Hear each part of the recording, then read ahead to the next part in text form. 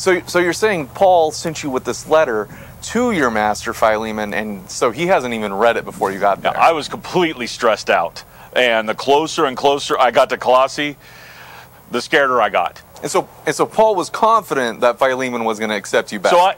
So here I am, I'm the slave, and I skip town. And instead of taking off to where I'm never going to be seen again, I go to my master's pastor. Sorry, what's a pastor? It's not important. But I did go to Paul because I wanted to know a little bit more about what this Christianity stuff was. But then when I got back, I was scared to death of how Philemon was going to respond to me. And so Paul was confident that Philemon was going to accept you back. Yes, he did accept me back, which I was grateful for. But it did help the fact that the letter was actually read to the whole church. Oh, okay, so wait. Philemon read this letter to the whole church. So yeah, not by his choice, but Paul told him to do that in the letter. So Paul was probably using this as an example then. That was my best guess. Paul had a lot to say about forgiveness, so I'm sure that was the message he wanted to convey to the church at the time. Hey, Onesimus, thank you for coming in. Hey, stay tuned, because right after the break, we're going to be talking to the Apostle John about the best 5 ways that you, this summer, can avoid heresy. Stay tuned.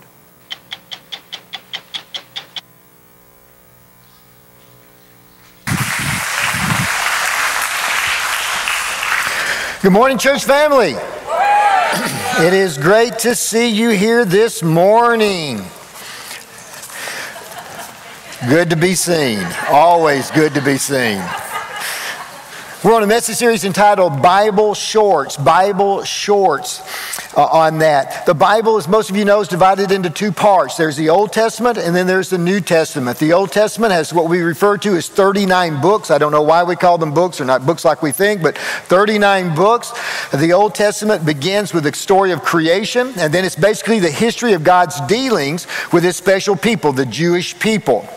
The last book in the Old Testament is the book of Malachi. It was written about 420 BC. After that time, for 400 years until the New Testament came into being, we refer to that as 400 silent years. No scripture was written during that 400-year period.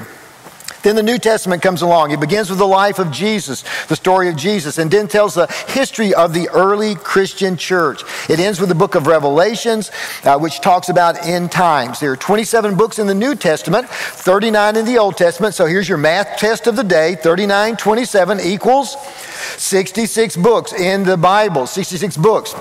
In my understanding, there is a famous route highway in California that will help you remember 66. It is called Route 66. So if you can just remember that, you know there's 66 books in the Bible. So the New Testament was written over a period of most of it was written in a period of about 20 years. 20 years, from the late 40s AD to the late 60s AD. The last book in the New Testament written was the Gospel of John in about 90 AD. Now, in the Bible, there are 5 books that only have 1 chapter. That's it. That's where we get our title, Bible Shorts, in this series. One of those 5 books is in the Old Testament, 4 are in the New Testament. So today, as we've been looking each week at one of these books, today we're going to look at a letter written to a man by the name of Philemon. So if you haven't already done so, please take out your message outline today. Let's very quickly look at kind of some of the key players and the backstory of this letter that we'll look at today.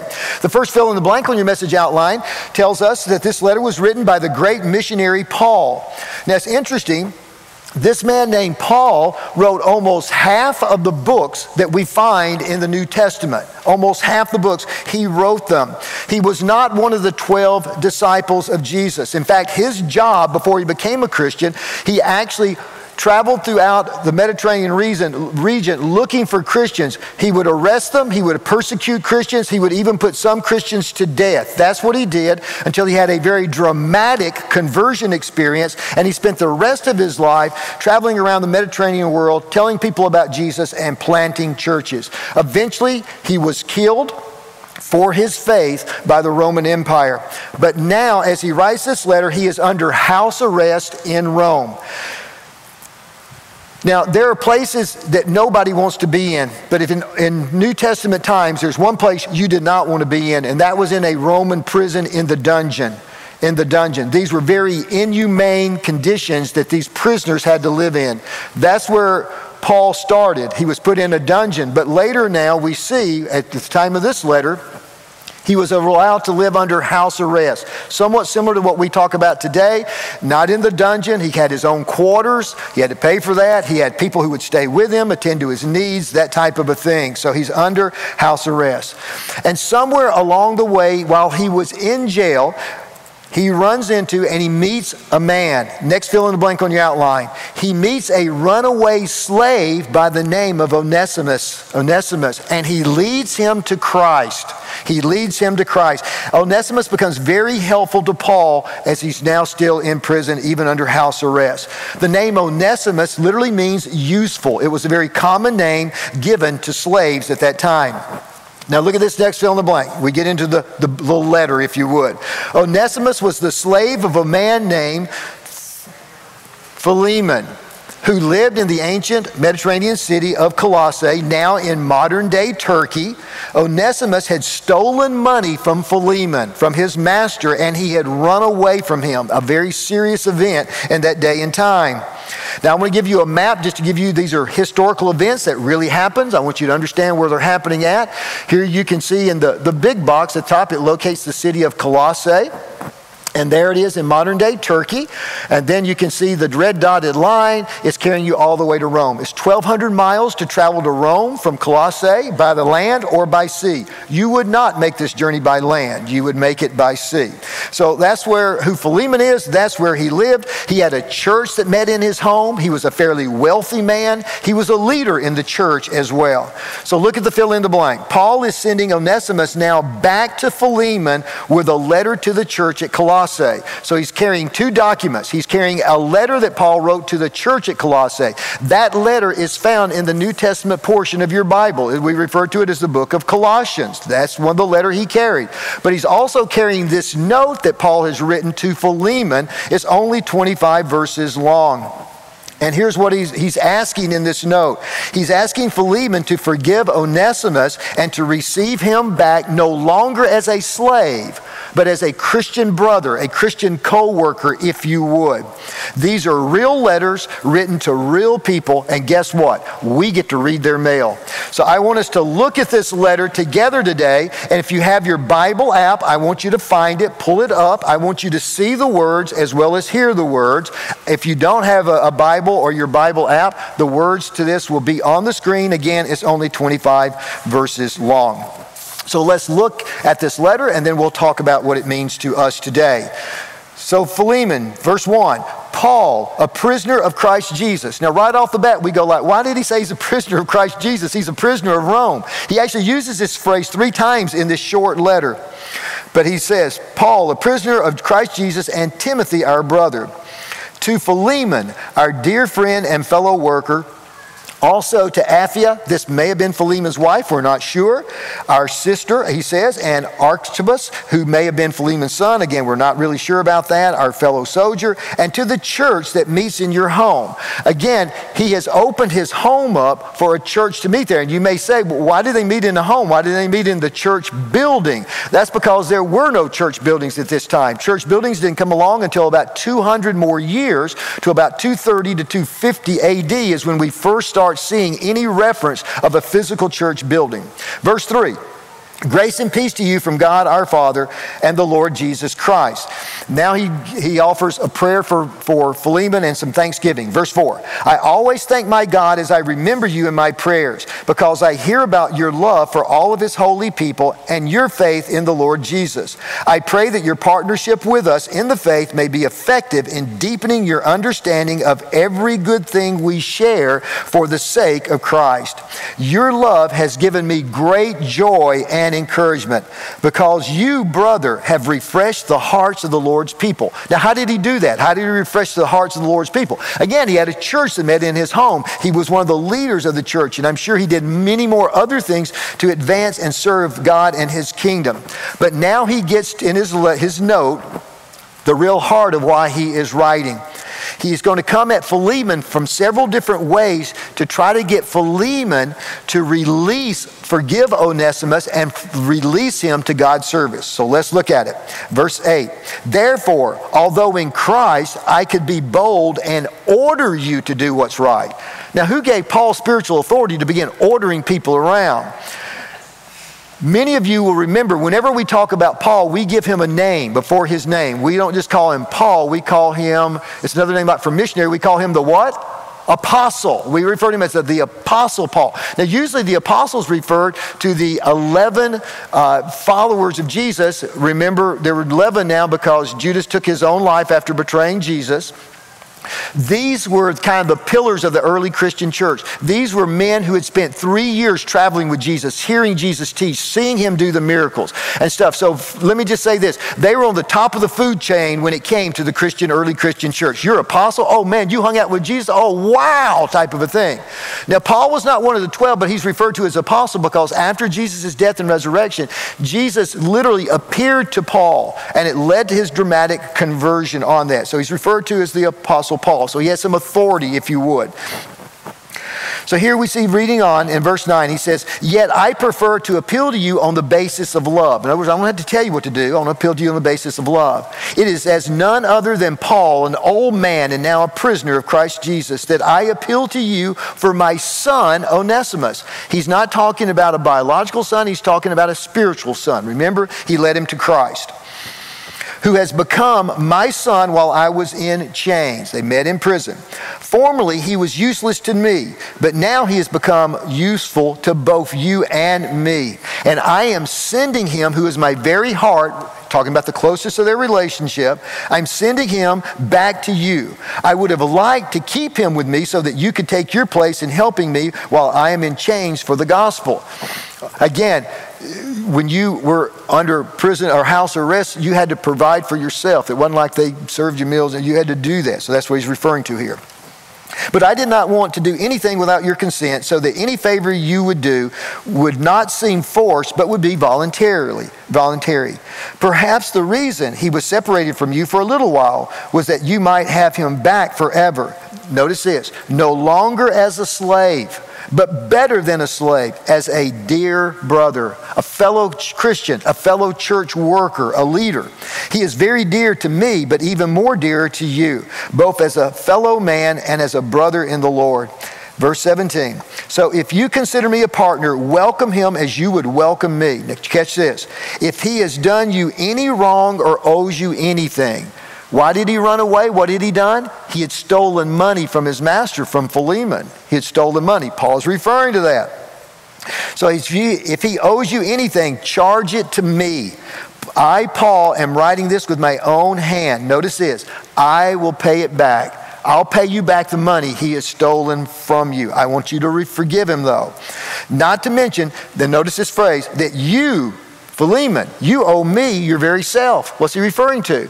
It very well may be on one of Paul's journeys earlier to Colossae that he is the one who led Philemon and his family to Christ. That's probably what he's referring to. So he says, not to mention that you owe me your very life. I do wish, brother, that I may have some benefit from you in the Lord. Refresh my heart in Christ. Confident of your obedience, I write you knowing that you will do even more than I'm asking you to. And then as he closes, he says, and one more thing, prepare a guest room for me because I hope to be restored to you in answer to your prayers. All these Christians are praying that Paul, who's in prison in Rome, will be released. That never happened. Never happened. He never made it out. Even though he was under house arrest, he never made it out. He eventually went and was tried before Caesar for the Roman authorities there, and he was probably executed 1 or 2 years after he wrote this letter. So he closes out. He says, Epaphras, my fellow prisoner in Christ Jesus, sends you greetings, as does Mark, Aristarchus, Demas, and Luke, my fellow servants. The grace of the Lord Jesus be with you.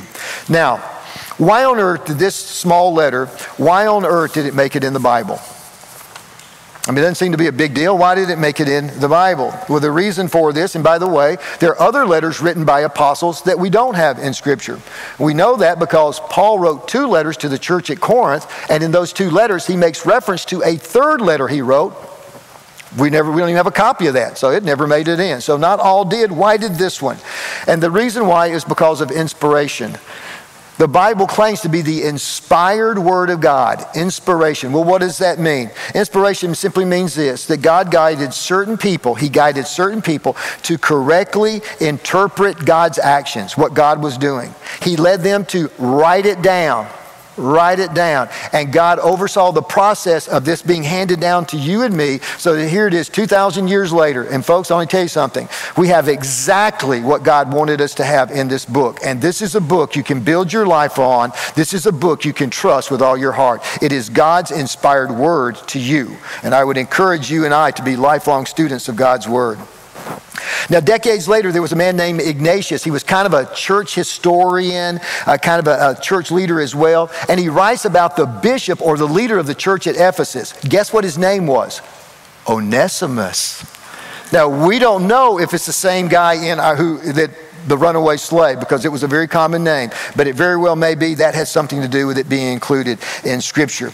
But the most important thing is this. What does this letter mean to you, and what does it mean to me 2,000 years later? What does it mean to us? Well, there's two main themes in this letter rather. First of all, there's a theme of equality among Christians, that they were not to look at each other as slave, free, rich, poor. No, we looked at each other as brothers in Christ, brothers and sisters in Christ. We were equal with one another. That's one thing. But the major overriding theme of this letter is forgiveness. Now, every one of us have probably heard numerous messages on forgiveness. And we know that when I offend somebody, if I offend you, I need to come to you and ask for forgiveness. I need to ask for forgiveness. And on the other hand, if you've offended me and you come to me and ask me for forgiveness, what should I do? I should offer forgiveness to you. I forgive you for doing that. But in the forgiveness process, there is one person who rarely gets forgiven. We rarely forgive ourselves. This is a problem. This is a big problem in some of your lives here this morning. We rarely forgive ourselves. So today we're going to be looking very quickly at some of the reasons why we won't forgive ourselves, and then we're going to look at some steps we need to take in order to forgive ourselves. So first of all, let's look at why we don't forgive ourselves. The first reason is because we have a belief in performance-based forgiveness. In other words, I have to earn God's forgiveness. I have to do something to receive God's forgiveness. In other words, we pay for God's forgiveness. How do we do that? Well, maybe I serve more in the church. Maybe I give money to the church. I try to buy God's forgiveness. The problem with that is it doesn't line up with God's word.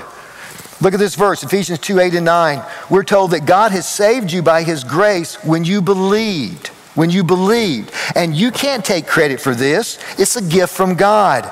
Salvation is not a reward for the good things we have done. So none of us have anything to boast about. In other words, here's what he's saying. That God accepts us based off of what He has done for us, not what we've done for Him. That's how we're accepted by Him. But we say, I must measure up. I need to do something. I need to do something. Now, I've got a question. Who likes Chick-fil-A? Chick-fil-A. You, sir, right there with that salty. Do you really like Chick-fil-A? I need you to come up on the stage right now. Come on up. Come on up. Come on up.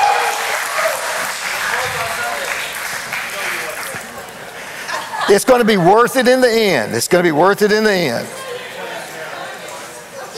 We're on number 4. Test. This is the test of the American Broadcasting. Thank you for being brave. First of all, please tell us your name. My name's Nick. Nick. His name is Nick. Now, Nick, do I know you? Yes. Nick, for the purpose of this interview, you need to say, I've never met you before. So let's start over. Okay. What is your name? My name's Nick. Nick, have we ever met before?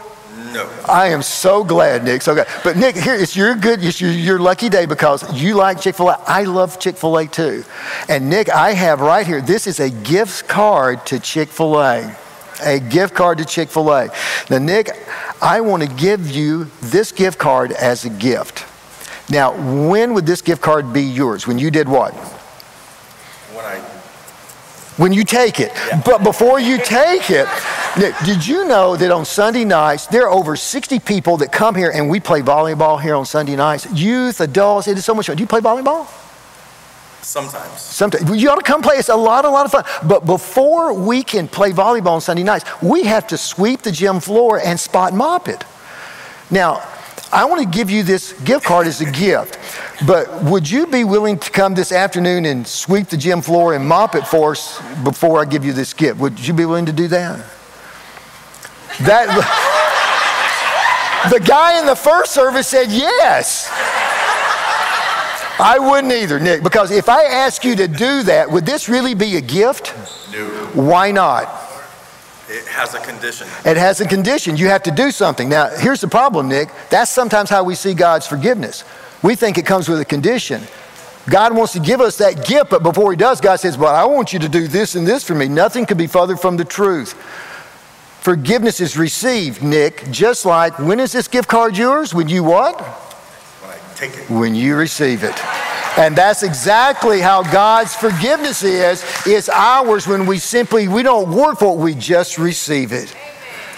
Amen. Now, Nick, the only problem with that gift card, it expires today. Can you go have lunch today at Chick-fil-A and use it? No. Oh, just checking, Nick. It's good, man. There's nothing to it. Thank you so much. Sometimes it pays to volunteer at church.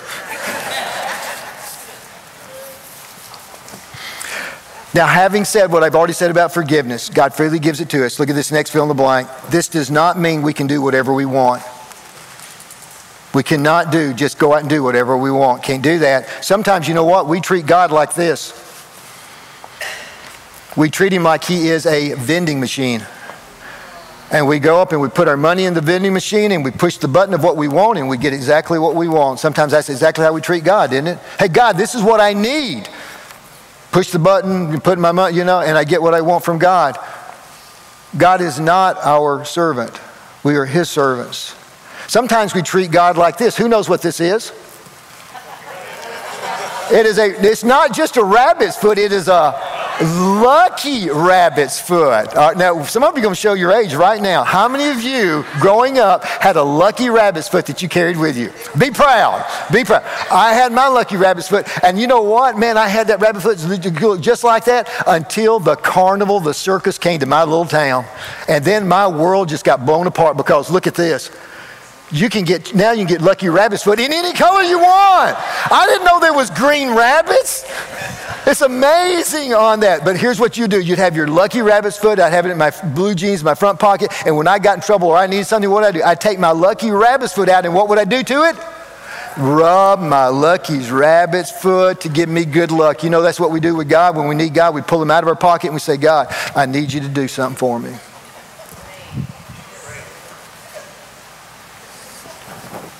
That's called abusing God's grace. We're not to abuse God's grace. In Romans chapter 8, verse 1 and 2, notice what the scripture says. Well then, shall we keep on sinning so that God can keep on showing us more and more of his kindness and forgiveness? Of course not. There's another translation that says this, may it never be. May it never be. We're not to abuse God's grace. You see, our difficulty, look at this fill in the blank, our difficulty is not one of being forgiven. Intellectually, we know God forgives us. Our problem is this. It's one of feeling forgiveness. We don't feel forgiveness. We have to learn to forgive ourselves. Here's the second reason why we find it so hard to forgive ourselves. Disappointment in self. Disappointment in self. I don't know about you, but it's hard for me to sometimes accept the truth about myself. God does something great in my life. I turn right around and I blow it. God lifts me up. I turn around and fall flat on my face. I disappoint myself. I have shame. I have guilt. I have depression. I don't know about you. I don't even live up to my own expectations, much less God's. Are you with me? Disappointment in self. But look at this next fill in the blank. We may disappoint ourselves. We may disappoint others. But notice this. We do not disappoint God. We don't disappoint God. Why? Look at the Bible verse, Psalm 103. As a father has compassion on his children, so the Lord has compassion on those who fear him. For he knows how we are formed. He remembers we're but dust. But but dust. Disappointment is a result of unfulfilled expectations. If you get nothing else out of this message, please walk away with this. God does not expect perfection from you. God does not expect perfection from you. He knows that you and I are but dust. He knows our frailty. That's what God's grace is all about. He knows we're going to blow it time and time again. Here's a third reason we have trouble forgiving ourselves, and that's adjustment and surrender to guilt. Adjustment and surrender to guilt. There's a man who was walking down a sidewalk, and as he walked ahead, he saw a young boy, and as he got closer, he realized that there was a bird cage right by the boy, and he realized there were about 5 sparrows that the boy had obviously caught and somehow got into this bird cage. But as he got closer, he noticed the boy had a stick, and he was poking at the birds through the bird cage. He was trying to jab them. Well, you can imagine the birds. They're flying all over the places in that little bitty cage. They're squawking and that type of thing, and he's just having a blast trying to, devil the birds. And so the man, as he's walking, says, I can't let the kid keep doing that. And so he says that to himself, and he gets up to the young boy, and he says, I see you got some birds there. He said, I kind of like those birds. He said, I tell you what, I'd like to buy those birds from you. And the young boy said, you don't want to buy these birds, sir. He said, these birds aren't worth anything. They're so sparrows. He said, no, I like them. I'd like to buy those birds from you. He said, how about if I give you $10? Would you sell me those birds for $10? He said, you give me $10 for these birds? Yes, sir, sold. And so he took the $10. He was a happy camper. He goes off. And the man who then bought the birds, he wants to release them. So he opens up the bird cage, the little door to that, but the birds wouldn't come out. They're flying around in there, and they're petrified, they're terrified, and they're afraid to even go out, and they're just hovering, they're just there. They won't leave. He tries to shoo them out, they won't leave. And finally, one of the little birds ventures out, and he comes outside, and he's outside now, and he's just hovering right above the gate. Is this true? Is this real? And in bird language, I'm sure he looked back and he says, it's real, it's free. We're free, come on out, we're free, come on out. And one by one, each one of the birds came and they flew away. You see, here's the thing that happens. For so long, we live under guilt and self-condemnation. The very idea of being free is threatening to us. And we just stay in our little cage, and we won't go out into the freedom that God has for us.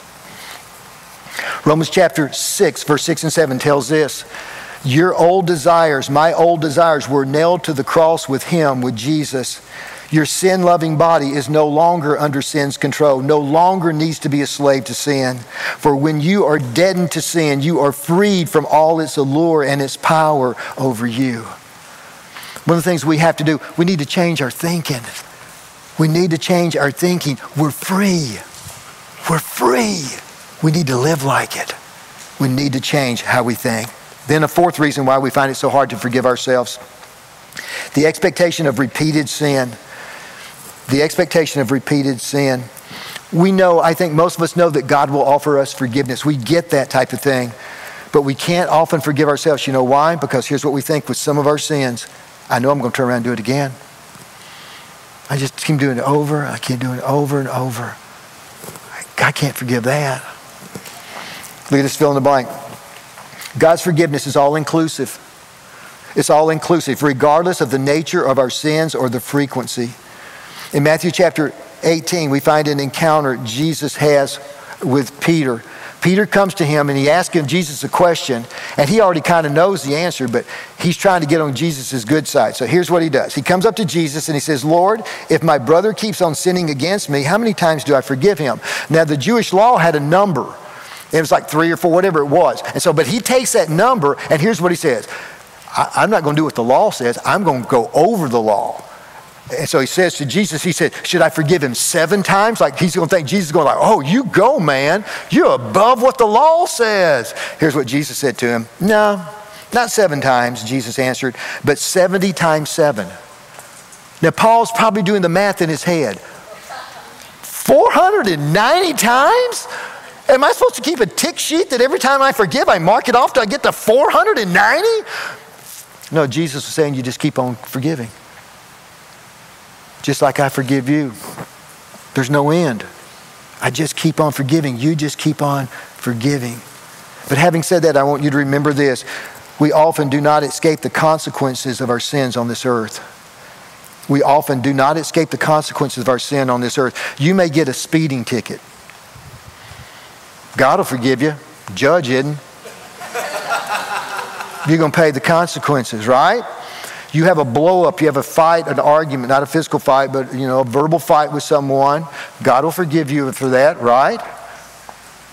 What about the other person? No, you need to go and ask for forgiveness. You need to make amends, right? So just because God forgives us, it doesn't mean that we escape the consequences of our sins on earth. An extreme example of this is this lady right here. My guess is you're probably not going to know her. This is a police mugshot. There it is. Magic. This is Carla Faye Tucker. That name ring a bell from the late 1990s, right before 2000? She brutally murdered 2 acquaintances with that pickaxe. Brutal murders. She was convicted in the state of Texas for those murders. She was sentenced to death in Texas. Rare for a woman to be sentenced for death. She was sentenced to death. While she was in prison, she became a Christian, and it dramatically changed her life. She even knitted the detective who was mainly responsible for her being convicted. She knitted him a sweater in prison, sent it to him. There was a prison minister, a guy who was an outsider who came into the prison and would minister to the inmates. They fell in love, and she married the prison minister. But as the date got closer and closer to her execution, there were hundreds of letters that began pouring into the governor of Texas asking him to pardon her and not execute her because her story had just gone out about the change in her life and so forth. But the governor did not grant her immunity. And in 1998, she was executed in the state of Texas. You see, our forgiveness, or rather, escaping our consequences of our sins on earth are not necessarily tied to God's forgiveness to us. We need to always remember that. God forgives us when we sin. We have to learn to forgive ourselves. Sometimes I've had people ask me, Pastor Russ, if God forgives us, why do I need to confess my sins? That's a great question. The word confess literally means to agree with. And so what God is saying, I want you to agree with me that what you have done is wrong. I want you to know what you have done is wrong. I want you to confess that. I want you to agree with me on that. Now, I don't know about you, but I love it when I see parents make their kids apologize. Right? Say you're sorry. I'm sorry. It's so heartfelt. It is so meaningful. I'm moved to tears when I see that. That's not the kind of forgiveness God wants us to offer or to receive, is it? So how do we forgive ourselves and experience the fullness of God's forgiveness? Let's look at 4 quick steps as we close this morning. Here's the first one. We need to recognize the problem. The problem is we haven't forgiven ourselves. And we hold ourselves in bondage because of it. We need to go to God and we need to say this, Father, I realize I haven't forgiven myself, and I am in bondage because of it. Second step is this. We need to turn from the sin for which we can't forgive ourselves. The Bible has a word for this. It is the word repent. Now let's pretend this table represents God. Here's what repent means. I am walking away from God. I need to repent. It means I need to stop, I need to turn around, and I need to come back to God. It's a change of direction. That's what we need to do. We need to repent of our sins. We don't need to abuse God's grace, but repent. We need to tell God that we are unwilling to forgive ourselves. And by doing that, that's not in keeping with what God's word tells us. We need to thank Him for His forgiveness. We need to confess our sins. In fact, we need to say something like this, Father, I thank you for forgiving me. Thank you for forgiving me, for holding myself in bondage, for keeping myself from you and limiting your use of me in my life. The third step is this. We need to reaffirm our trust in God's promises. How does God forgive? There's 4 different ways God forgives us. Here's the first one. He forgives us instantly. Instantly. We're not so quick at forgiving, are we? We want a little time for things to go by. God forgives instantly. Nehemiah 9:17. And by the way, you and I were not designed by God to carry guilt around with us. We're not designed for that. Nehemiah says this, you are a God of forgiveness, always ready to pardon, gracious and merciful, slow to become angry, full of love and full of mercy. Second of all, God forgives completely. God forgives completely, not partially. Now, do not look at your spouse. Do not raise a hand. But have you ever had an argument with your spouse and you kind of made up and you asked for forgiveness and so forth, and then later on, a week later, you had another argument and they bring back what you had forgiven and they bring it back and throw it right back in your face? That's called hitting below the belt. That's fighting unfair. No can do. No can do. Some of you are laughing right now at each other. I'm not going to say anything else. I think you get it. I think you get it on that. Look at this verse, Colossians 2:13 and 14. God has forgiven you all your sins. Christ has utterly wiped out the damning evidence of broken laws and commandments which always hung over our heads, and has completely annulled it. Annulled means to declare it invalid, null and void, and nullified it by nailing it over his own head on the cross. God forgives us instantly, completely, and number 3, God forgives us repeatedly. He forgives us repeatedly. 1 John 1:9, this is the Christian's bar of soap. If you don't know this verse, you ought to memorize it. It says, but if we confess, maybe you will, maybe you won't, but if we confess, here's what God says, he will keep his promise and do what is right. He will forgive us our sins and purify us from all wrongdoing. There's no limit to God's forgiveness. Now here's what some people think, and this is 100% wrong. Here's what we think. God's not going to forgive me until I get my act together. Can I ask you an honest question? Have you ever had your act together? Now, here's what I need you to do. This applies to all of us. I want you to look at the person you came with, and with all the love you can muster in your face and in your voice, I want you to look at them with all that love and simply say this, honey, you still ain't got it all together. Go ahead and tell them that right now. They need to hear that. Go ahead and let them know. Go ahead and let them know. For some of you, that was worth coming to church for, right there, okay? That was worth it right there. Somebody said guilt is like garbage. You got to repeatedly take it out. If you don't, it begins to stink, right? And the solution is not a bigger garbage can. The solution is you got to get rid of it. You got to get rid of it. God has done that for us if we allow him to. Number 4, God forgives freely. God forgives freely. Romans 3:24 and 23 and 24. Yes, all have sinned. Yet God now declares us not guilty of offending him if we trust in Christ Jesus, who in his kindness freely takes away our sins. We need to say to God our Father, I reaffirm my trust and my faith in the Word of God. The final step is this. We need to confess our freedom and choose to receive it. Confess, remember, agree with God. Confess our freedom and choose to receive it. We need to say something like this.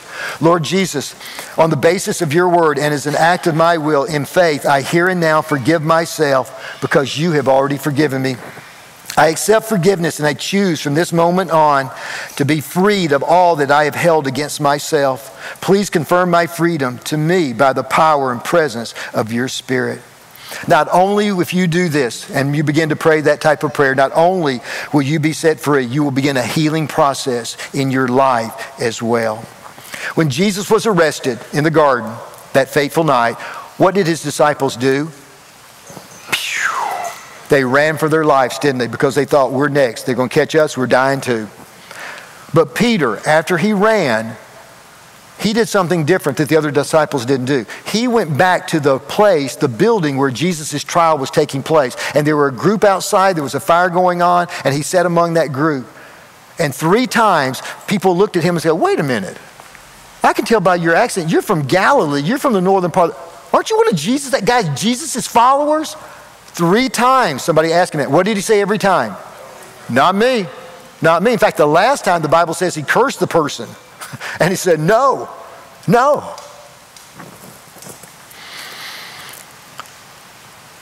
What happened to Peter after the resurrection?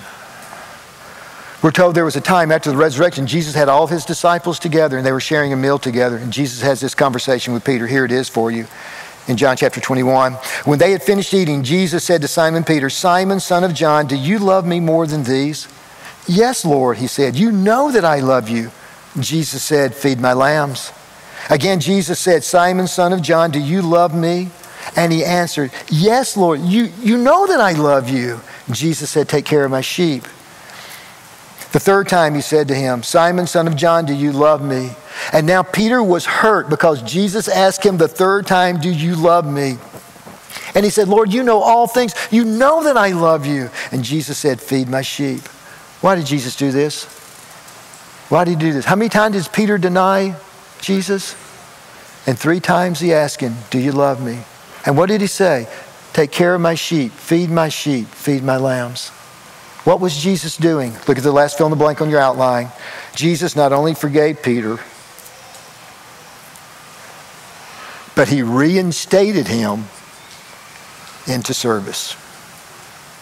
There's some of you here today, you're thinking, God could never use me because what happened in my past. You are 100% wrong. Sometimes our greatest message, our greatest ministry comes from those times of brokenness and sin in our lives if we let God to use it and turn it around. God's not through with you. Make that a note. He's not through with you regardless of your past.